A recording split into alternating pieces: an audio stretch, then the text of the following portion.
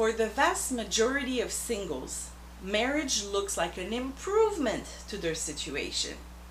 But is that really the case? If we idolize marriage, we are more than likely to be surprised after the honeymoon. It also applies to our relationship with God.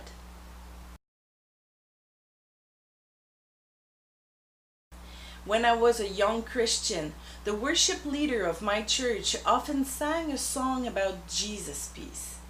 With very soft notes, we could easily enter the presence of God and actually be overwhelmed by peace.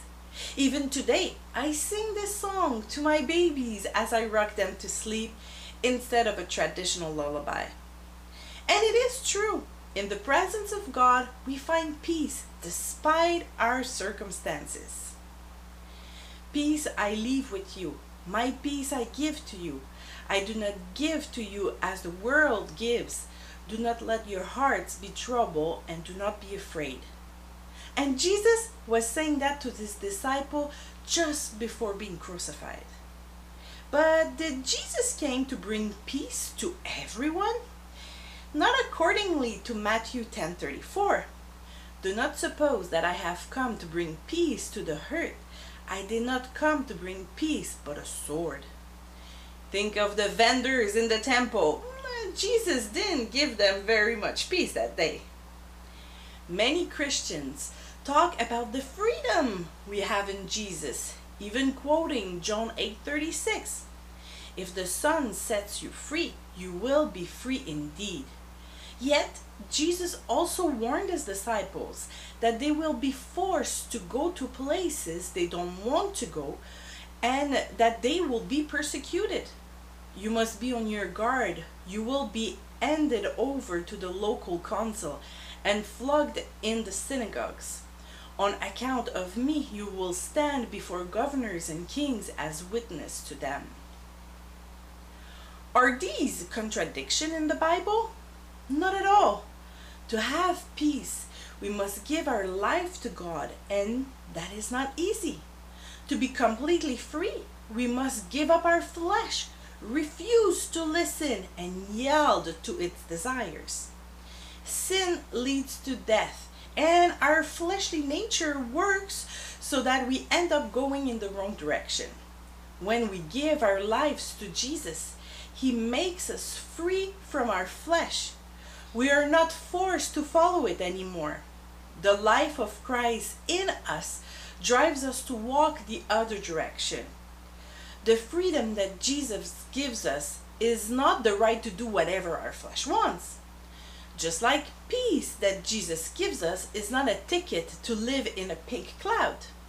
It is to have the freedom to enter the presence of God, where we find the peace that the world cannot give.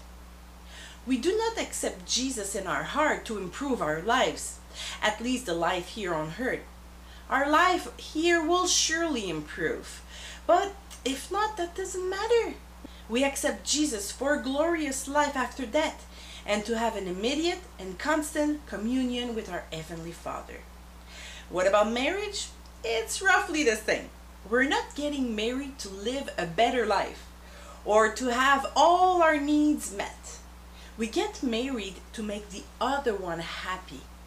This means we must die to our life as a single, our independent life. Being married is to be at war, not against our partner, obviously, but against our own selfish nature. If as a single woman you spend without thinking about anyone, then when you get married, you will need to consult your husband and your family budget before spending on what you lust.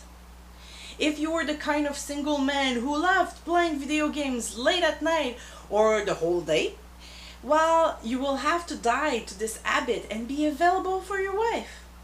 Getting married is going to war against your selfish desire. Many young married couples divorce because they did not consider that before getting married. If you want to get married and you want your marriage to last, you must consider your future involvement as an act of war against your independence.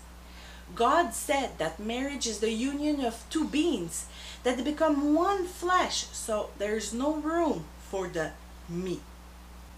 Just as we should give our lives to God, knowing that it will not be easy, that following God asks us to die to self, we should think of marriage in the same way if we don't want to be disappointed, surprised, and frustrated after we commit.